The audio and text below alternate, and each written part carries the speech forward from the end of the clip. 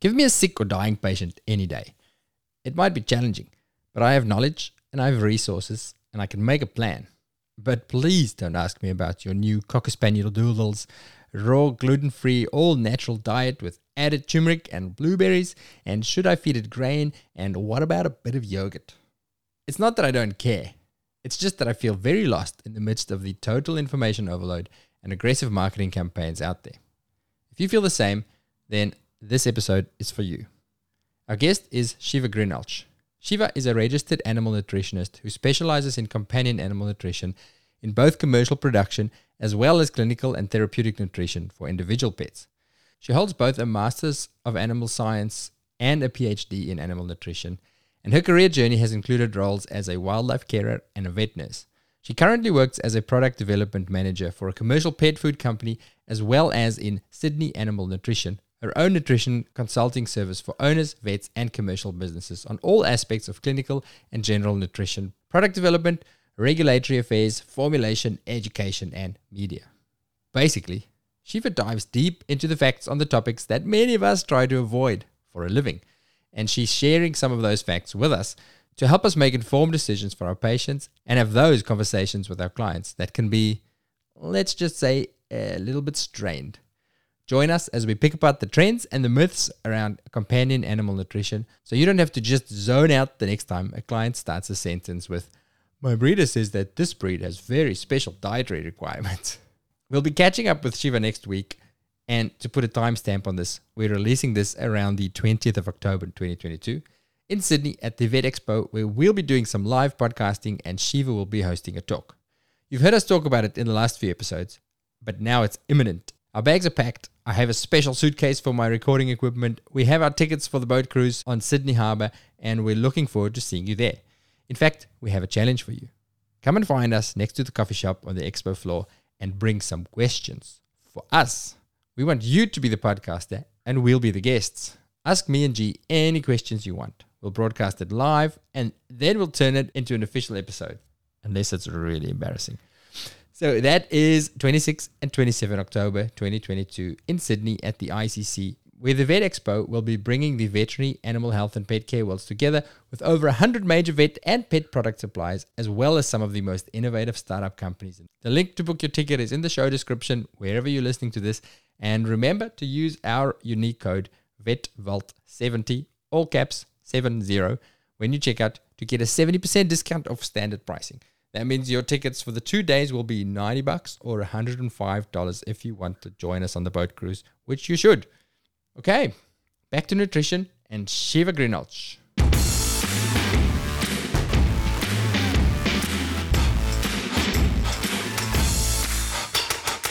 Shiva, welcome to the VetVault podcast. Lovely to speak to you.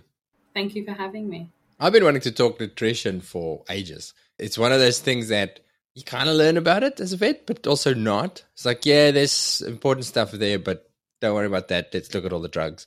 There's a bag of food, feed that, and problem solved. Which at the start, I have to declare my bias. That is how I was educated. I mean, it was literally 20 odd years ago. That's how I fed dogs when I was a kid. It's kind of how my dogs eat. Good quality food. We've done all the work for you. It's balanced. Feed that. So that's where I mentally am kind of stuck. And I think a lot of vets are of that mindset of, let's keep it simple. There's something. To be honest, for myself, I wish they could make a food that they went, this is really balanced. Just eat that every day. You'll be fine. Yes, I know. Just keep it simple. But times are changing, especially for our clients. They're Googling, they're asking questions. They come up with some ideas. I was going to say random ideas, but maybe there's some merit in them. And that's kind of what we want to dig into. What's your bias? Declare your bias.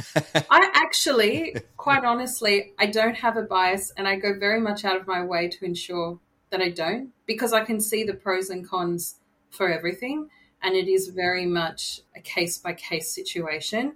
And that said, for some reason, I do get a lot of inquiries from people because I'm not a vet.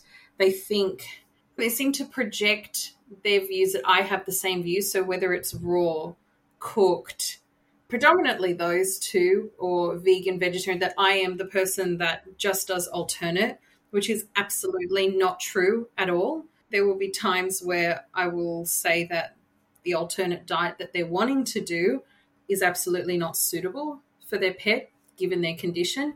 So very much look at it case by case. I like to respect the values of the pet owner and what they're wanting to do and seeing how we can work with that. So I'm quite mindful of that. But I guess a lot of my role is to educate and really weigh up the pros and cons of what they're wanting to do. So I try to be the voice of reason. That's what we need, voice of reason. Because I do think there's a perception, and maybe justified, that clients almost have a lack of trust in us as vets when it comes to nutrition. Because A, like I just said, we don't learn a hell of a lot about it. And then there's that perception that B, we're in the pocket of the food companies. Because once at uni, they gave us a sausage roll and bought me a beer. And now I'm going to have lifetime loyalty to them because of that. Either they ask us, and a lot of us go, well, I don't really want to engage in this topic. Go talk to a nutritionist, which is you, right? That's where we send them. Yes, and I do spend a lot of time, I would say half of the consults end up actually trying to break those myths with vets get money from those big multinationals. And I have to also disclose to them that I actually do work in the commercial side of it too. And these are how things are actually manufactured. And so I do need to go through all of that. And they do actually come to realize, go, oh, okay, thanks for disclosing it. But yeah, there's a lot of skepticism about how pet food is made. And I think the narrative, the historical narrative has somehow just still made its way to the modern pet owner.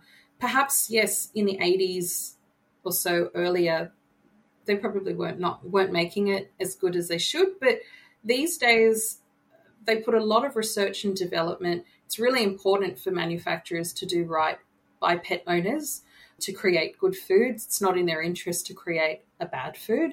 That said, errors can occur in manufacture and animals can get sick, but by no means is anything deliberate. And pet owners, they should be given the information and they can make that decision themselves. But I really would like to break that narrative of that vets get money, certain people get money, and that manufacturers are out there to kill your pets. And the biggest one, which it kind of infuriates me, is this filler. I hate filler. Like, I hate the term filler so much. And I go, well, what does filler actually, what's your understanding of filler? This kind of silence. And I go, the only thing I can think of with filler is in poultry feed. Even with birds, at times you need to add sand. But even then, that kind of has a functional role for the bird.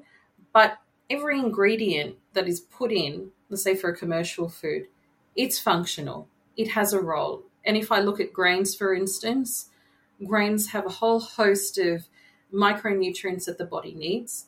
It gives the animal energy rather than needing to use protein as a source of energy. Protein's not there to be energy. It's got its own roles. So these are the kind of things I like to go through, particularly with pet owners. And yeah, I think they appreciate that kind of rationale. The other one I do get questions about is just like allergies, for instance. That's another one that pains me to discuss. So there's a lot of projection. There are a lot of neurotic pet owners out there, and they like to project we know their issues onto their pet. And so, yeah, a lot of time is spent trying to actually problem solve and go, actually, I don't think this is really the case. Your dog may not have an allergy because that's quite an extreme term to use, but perhaps sensitivities is a better way to look at it. Yeah, we hear it all. So just to clarify, how do people end up with you? What prompts people to Google animal nutritionist? Do they have is it allergy related, or is it just, I don't want to feed commercial food? So most of the issues that I deal with, over 80% of the clients that I deal with, it is a condition, and the biggest condition is kidney disease.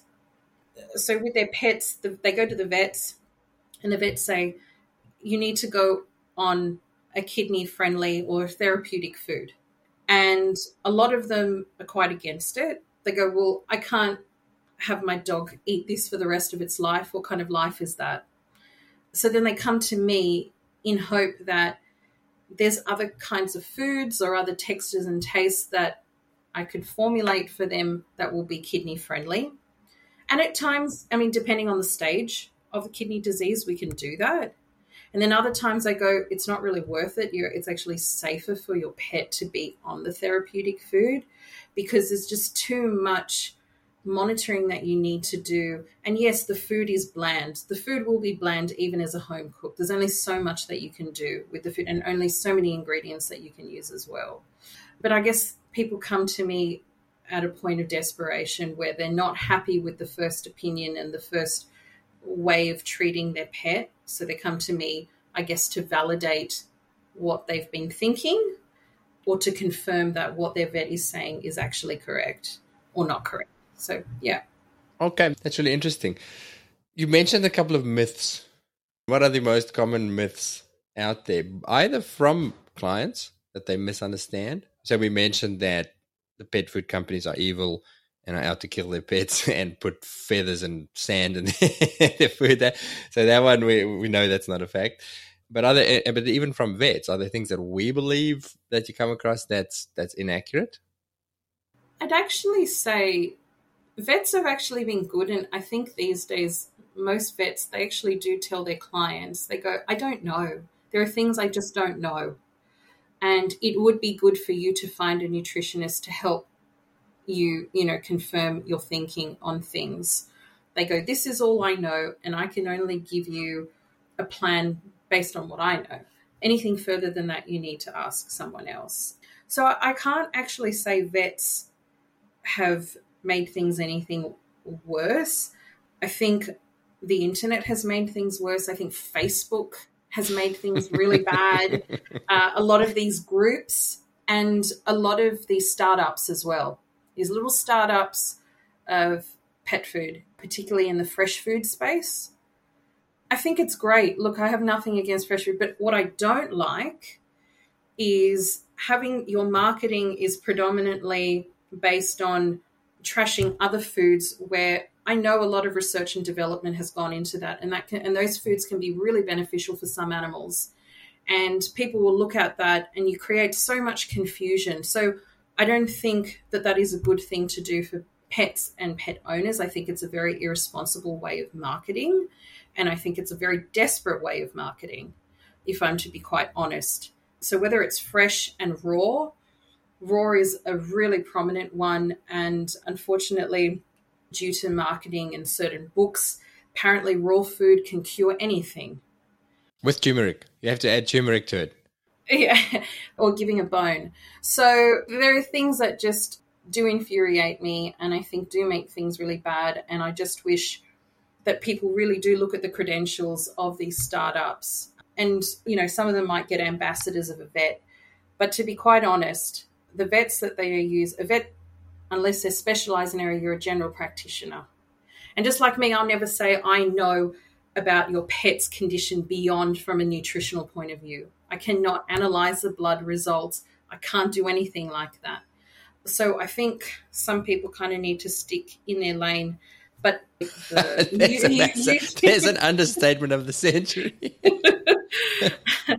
But that's a lot of the time. That's what I spend my time doing, having to explain, well, what you've seen on Facebook, please ignore that.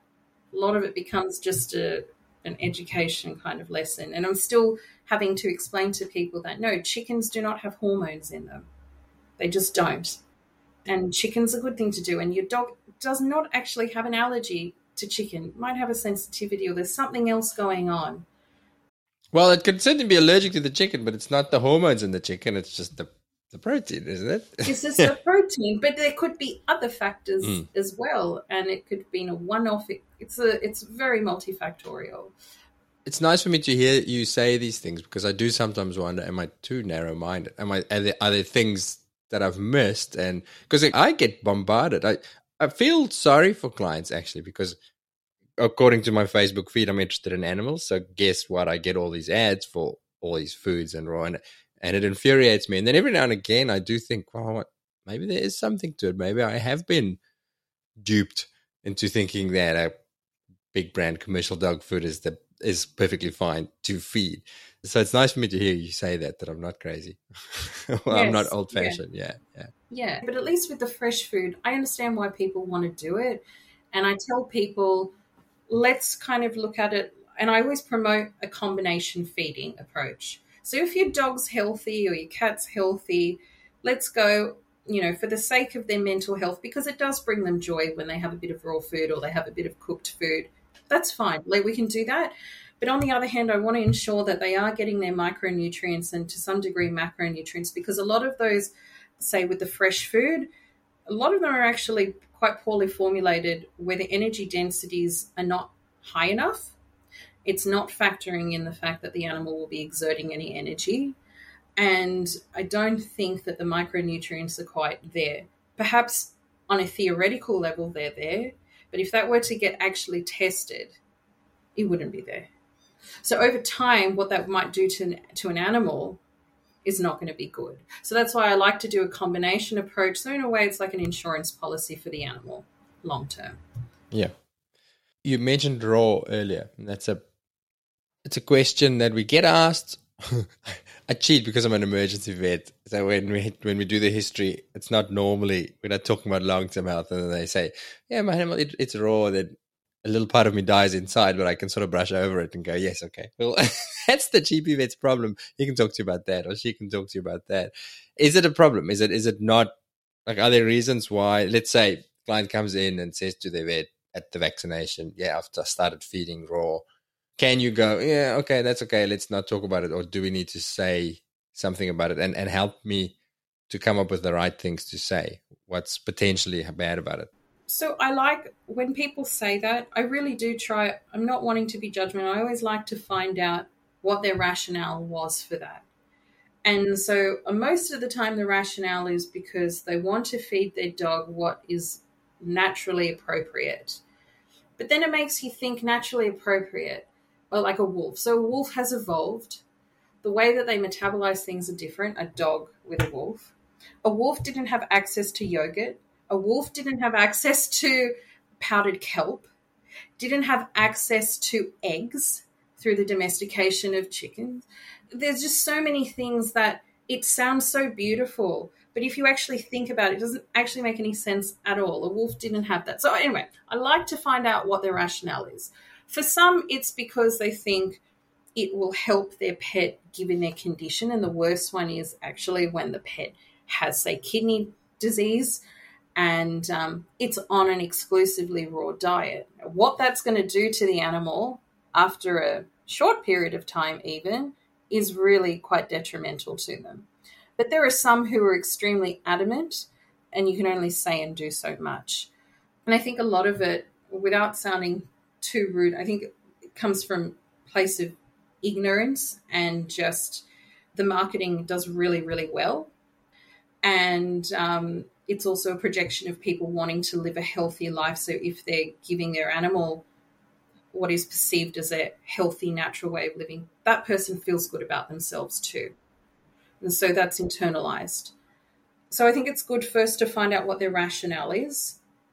And the problem with raw foods, let's say, aside from all the issues of potential pathogenic problems, because everyone these days feeds human grade stuff. So in that view, apparently that reduces the amount of pathogens. But the other side of it is that you're feeding a diet that is so high in organ meats. You only need to give so much of an organ meat. It's not natural to have excessive amounts of organs being fed to your dog.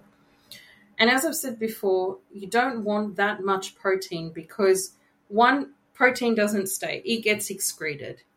And if there's too much protein as well, your animal gains weight. So it's just with raw, it's just so hard to balance it.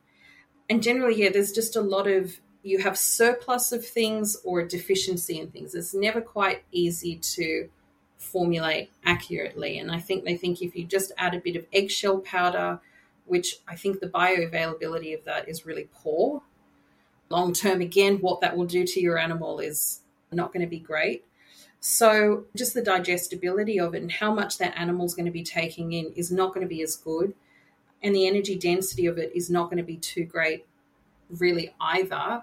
the animal's just not going to be able to utilize it as well, in my opinion. But that said, there's still got to be quite a lot of research looking at the utilization of foods, like whether it's raw, cooked, commercial. But I just think it's a fantasy, and long-term what that will do to your pet is quite detrimental. And I think that's the reason why I got into nutrition, because when I got my very first pet, which was a cat, the breeder told us to put our cat on a raw diet. And because of that, I absolutely knew nothing. I was 16 years old. I knew absolutely nothing. And my parents, they wouldn't have known any. They never had pets, That's just not the norm. So we just listened to this person. And then over time, what happened was feeding this raw diet. Obviously, my cat became very fussy, didn't want to eat anything commercial. We were just feeding him fish and chicken because that's what he liked. That's what he was used to. That eventually killed my cat because he didn't have a strong immune system. His bones became so brittle because where was he getting his calcium from? And through a simple kind of cat fight, even though he got medications, he died from that ultimately because his body just could not get through it because his diet was so poor. So it was because of that situation I thought, with the raw food I'm particularly passionate about because there's just so much misconception and people don't realize long-term what that can do to your pet if you don't do it correctly. And so I get quite upset about it. It's not easy as throwing some chicken feet in there and a duck's head and a quail egg. And, these are quite fancy ingredients as well that actually were not accessible to wolves. If you think about it, it's a fantasy. What I'm hearing is that the facts that I have in my head or some of the facts around this is accurate. But the challenging thing sometimes is actually to have that conversation with the client who comes to you with those preconceived ideas. I like, first of all, that you say you have to start by listening and understanding and kind of being curious about their motivation. Beyond that, have you figured out good ways of convincing people? Because you're right, they come in almost like with a religious fervor about this. I was listening to a completely different podcast this morning with Simon Sinek, who said when you have a disagreement with somebody, you don't always have to disagree with them at the time when you hear that they're wrong. He says, because often there'll be emotion involved. And he says you have to answer emotion with emotion and rationality with rationality. And sometimes you have to sit back a little bit and let the emotion play out before you come. Because what we do as vets, what I do, because we're rational academic beings, and somebody comes with this strong idea and I get on my high horse and I'm like, well, in my head, I'm like, you're an idiot. I know that's right. You should shut up and listen to me. And that works how many times? Never. and that's exactly, you're absolutely right. And I recognize that. And so my approach, tone is everything. The way that I speak to you, the tone that I speak to you makes such a difference. And so it takes a lot of practice. And so I'd say with a lot of clients that I've had, and I've had people that are so fiercely, they came in and they were so fierce about raw, and I've managed to get them to go at least on a combination. And it all comes down to my tone of voice. You really need to practice that. You need to kind of, I guess as a male, really kind of get into your feminine side in a way and just sound really like a nurturing mother that goes, hey, what's happened? Are you okay? It makes such a huge difference because they feel so attacked. Owners say to me, I feel so judged and attacked. And the vet's not trying to do that. They're wanting to understand, but the way that they're going about it is the wrong way. And so, as I said, you start off where you go, what's your rationale? I want to understand why. You let them do that. You're getting their trust. And then they open up a little bit more to you. And then you just ask more questions about them and their pet. And then they're more inclined to listen to you. It is going to be a longer conversation. And I know vets don't have that time. You only have 15, 20 minutes, maybe max half an hour if they've booked in for longer. So you don't, whereas with my consults, they go up to an hour and sometimes they go more. So I do have that luxury of time with people. Yeah. Well, the answer is potentially is when you have those things is to have somebody in your practice. It might be a nurse who's passionate about nutrition or send them to a nutritionist. But to have the time to get that trust, because it's exactly what you say. They come in with their story. I react internally, and I don't want to attack them, but I do judge. If they say they feel judged, internally I am judging. Yeah. And then when you judge and you speak, it comes out like that. It's exactly, your tone will say, I'm superior, you're an idiot, and that's going to get you nowhere. So I actually, this might be the most important bit out of this nutrition podcast, is to... Yeah, and showing that empathy. All vets have empathy, or you wouldn't get into the field without having empathy. But I think it's just making yourself a lot more mushier, and it goes a really long way, Mm. Yeah, that's right. And you can say they talk about those empathy, I always mess this word up. Empathy words, empathy terms. I understand. I feel like or I don't know if you've got better words, but yes, I agree. I also worry about my dog and its food. And relating yourself to their situation. Yeah. Yeah. Now, let's talk about the technicalities a bit again. With the commercial foods, and this I've seen a discussion amongst vets about this, the word processed. Now, in human nutrition, that's an ugly word. It's a swear word, processed, highly processed foods. And then the discussion about, well, a bag of dried kibble is clearly a highly processed food. Am I right in that assumption? It is a processed food of sorts, yeah? There is, but everything is processed. Everything is processed. It's impossible for it not to be processed. And some things do need to be highly processed, so then it is bioavailable to you. So it's one of those words, again, that's thrown around. To me, it's meaningless. It's kind of like filler. I think what's more important are the ingredients that are being used. And some ingredients need to go through a further process so it is in an acceptable way that our body can then utilize. So, for instance, I guess I'm trying to think of, let's just go back to grains. People don't like grains, but they need to go through a process so then the body can, or the animal can, utilize its nutrients. And it's an amazing nutrient.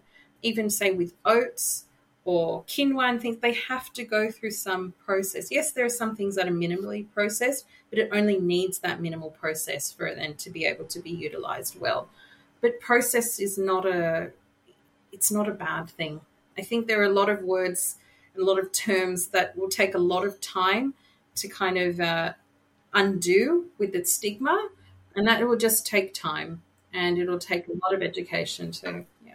Am I right in understanding that some of the fear about the process, or at least one thing I've heard with human nutrition, is, for example, heat treating some of those ingredients will change them chemically and then produce other chemicals that potentially are implicated in carcinogens? And is there anything in that in any kind of nutrition? So to get it to the kibble, it does need to go to a process. It does need a certain heat and moisture and all of that to get it to that. But the temperatures and the ingredients that are used, they're able to withstand it. So there is not too much denaturing. And there are concentrates that are added that are able to go through those temperatures. And a lot of the time, well, actually, I can't say a lot of the time, but with, I guess, well-regarded manufacturers, they do test their batches. They do ensure that it does have that protein that it's supposed to have. It does have that fat. Some of them do go further. They do further analysis where they'll look at the amino acid profile that, yes, it does actually have all these. Not as frequently. The larger ones will, because you will have customers that will call and say, I would like the typical analysis, and they're entitled to that. You have like your guaranteed, which is just theoretical values of how much, crude protein, crude fat it would have. But a typical analysis means that they've actually gone and done testing on a few of their batches and they've got averages. But a lot of the ingredients that are put in there, they can withstand those temperatures. And concentrates are added in there to ensure if there are losses, it's made up with those concentrates. So I understand that, yes, from a chemistry point of view, things can change. The chemical structures can change and it can turn into this and this and that. But there isn't anything in the literature that states that kibble there's no kind of correlation with commercial foods and cancer, or commercial foods and other kind. I think there's just greater reporting, but with cancers and certain diseases, that's environmental, that's hereditary. There are other factors. Food definitely can play a part, but it's not as significant as people make it to be. Yeah, but it is a very valid question for sure, but there's just not enough in the literature to say, yes, it does do such bad things to the body. I suppose again, trying to see it from a client and then from a pet owner perspective, there's so much emphasis in human health about eat less shit and eat healthy, fresh food. Steer clear of processed, because that's where the word comes from, is from our aspect. Don't eat Twinkies and chocolates and chips. I can't have the discussion if somebody says, well, why does my doctor tell me that, but you telling me that's fine, just eat this bag of food? How do you answer that one? Well, look, it's completely up to them. I mean, the commercial foods are there because pet owners, they don't always have the time. I mean, if you think about it as well, if you think of it with humans, a lot of people give their babies formula. Yeah. And we trust formula, I give my children formula when they were babies. So, and there is a trust there. And we know that there's going to be nutrients there. But sometimes, I've had to give formula because I am time poor and I've gone back to work and I can't breastfeed anymore. So you have a choice. If you don't like commercial food, don't do it. That's fine. You can do your cooked food. Just obviously you need to have someone guide you to do that correctly. But people have that right to do that. But either food, you do what works for you. And there shouldn't be that judgment. So I suppose the answer is, if you're going to not give commercial food, then just at least make sure you do your research, and don't just do your research on Facebook or Google and feed better a balanced commercial, highly processed meal than a shitty home-cooked meal. Yeah, a poor, deficient or surplus in the wrong things kind of food, because you can go quite wrong with that as well. Okay, cool. And then you said earlier, grain is an excellent nutrient. And then, of course, the counter-argument, but dogs don't eat grain. Wolves don't eat grain. Are they? Because you'll see it everywhere. They can't really process grain. They kind of, what's the, I don't say counter argument, but what are the facts around it? Yes, so dogs have evolved where they can utilize carbohydrates, and they need that as a source of energy. Even cats, to a degree, can use that as well. They need glucose.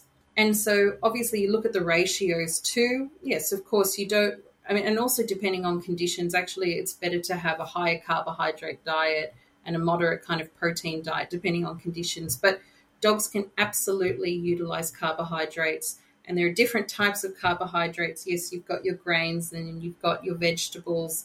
So there are different carbohydrates that you can use, but they have evolved differently. So wolves are still quite primitive in the way that they metabolize things.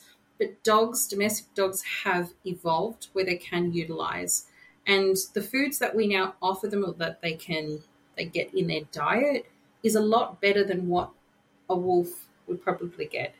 And people have to remember that the wolf, they have such, well, at least historically, they had such poor lives. Like, I don't know exactly what their life expectancy were, but it wasn't very long.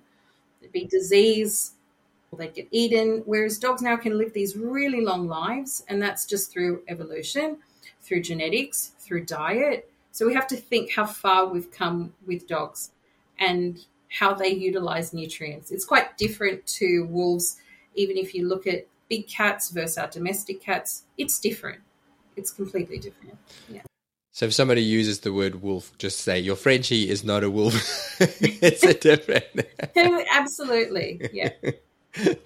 Now, something that we actually had a discussion with one of our medicine people the other day is prebiotics and probiotics and things like that. Is that something that you work in or get asked about a lot, or that you can speak of? I do. Look, it is such a huge area, and there are people who just dedicate their lives looking at that. My knowledge on it, look, it's not as good, but from what I do understand, so there's a lot on the market out there, and the efficacy of them, to be quite honest, I don't think there's really many out there that are too good. I think it might be more anecdotal, and I know that a lot of them, it's very expensive to do trials. So a lot of them don't do trials on it. They just happen to have a lot of money that they can throw out there and create and launch these products. And the thing with the gut health as well, we all have we have individual kind of colonies. Our guts are so different. So a probiotic you might get on the shelf may not be quite suitable for your gut colony. And it may do, really nothing.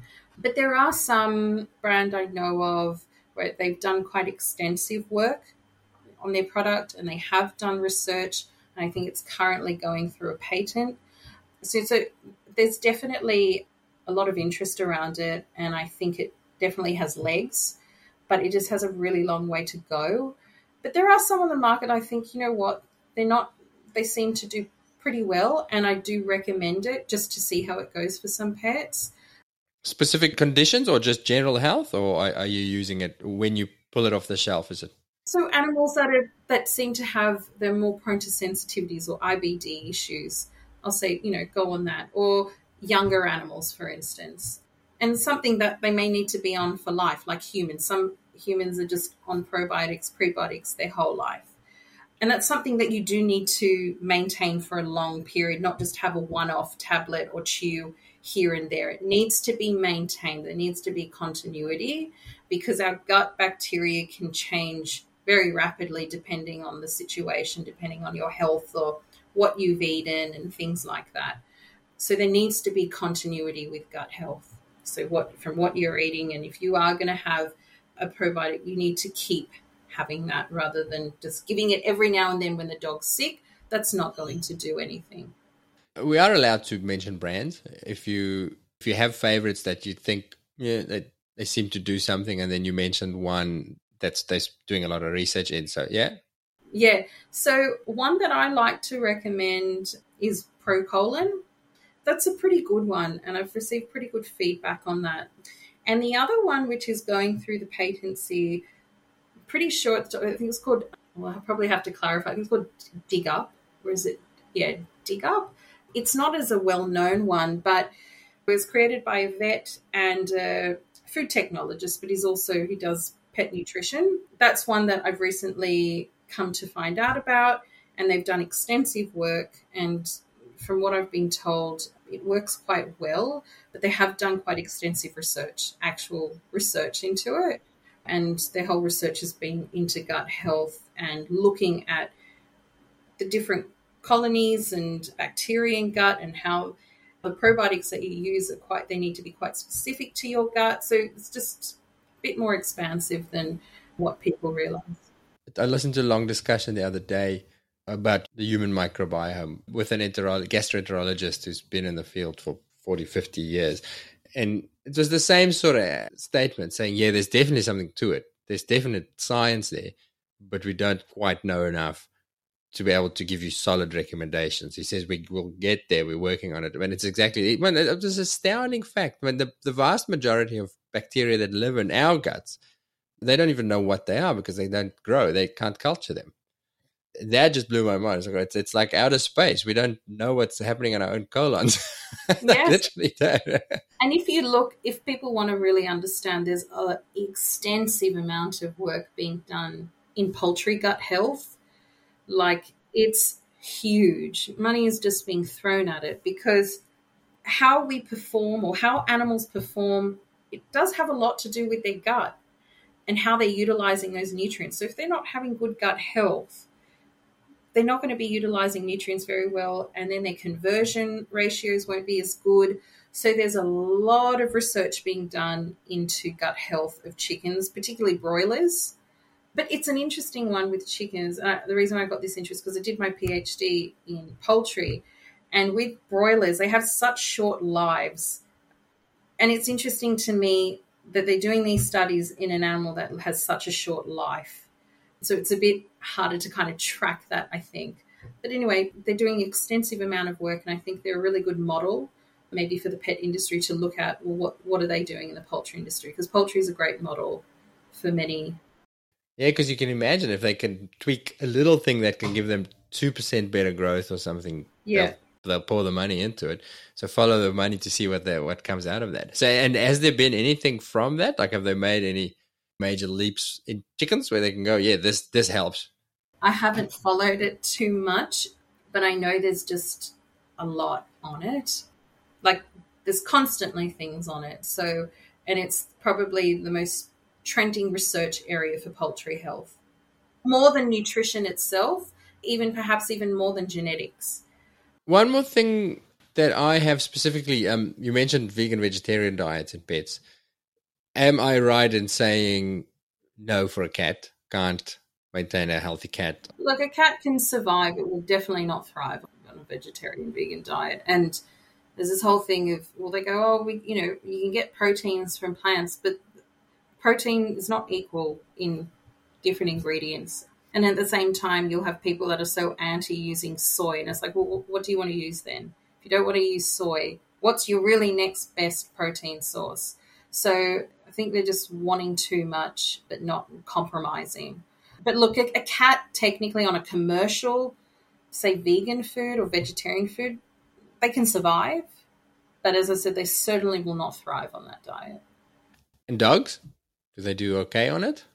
Yeah, they'll do okay on it, but survive, not thrive. And also, it's not as palatable.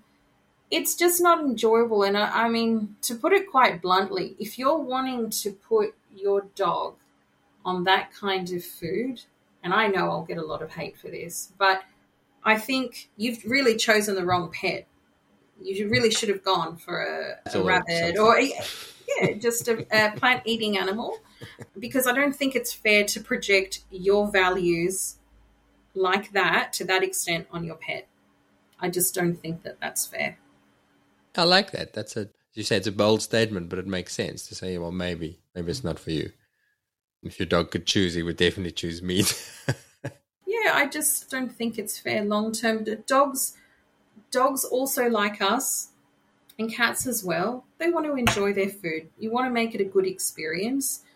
And the palatability of the food, the texture of the food, that makes a real big difference to their experience and how they approach food. And they can't add a lot of those kind of flavors that we can add to our foods to make it as palatable. So a vegan can do a lot with their food. A human vegan can do a lot with their food to make it a really enjoyable eating experience. But a dog is very much limited. Cat is limited. So I don't think that that's fair. So I think it's good to find another animal that you can bond with that will enjoy those plants just as much as you. I like it a lot. Is there anything we're missing out on? Because you get these questions all the time. Are you talking about anything different to this when you're going to the Vet Expo? Or I think that with the Vet Expo, it's a lot of this. It's a lot of, and it's going back to the question of, you're a vet, you get clients coming in and they say, well, this is what I'm feeding them. And it's trying to get vets to understand the owner's point of view and really get them thinking about what is out there on the market.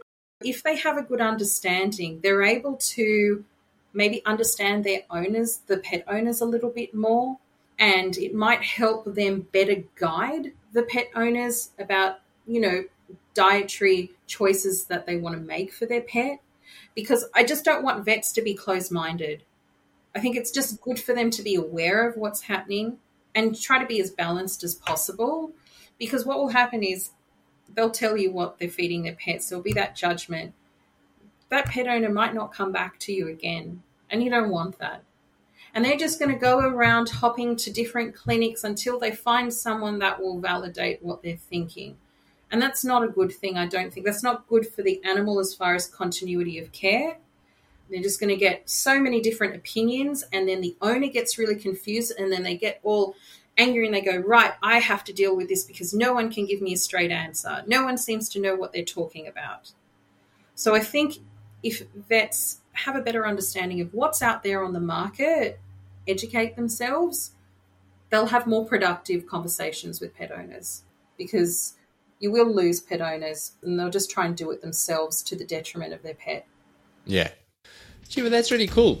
Thank you. That's a great discussion. I do like the discussion about trying to understand. There's more the psychology around it than the actual, just a list of facts to throw at your clients. Yeah.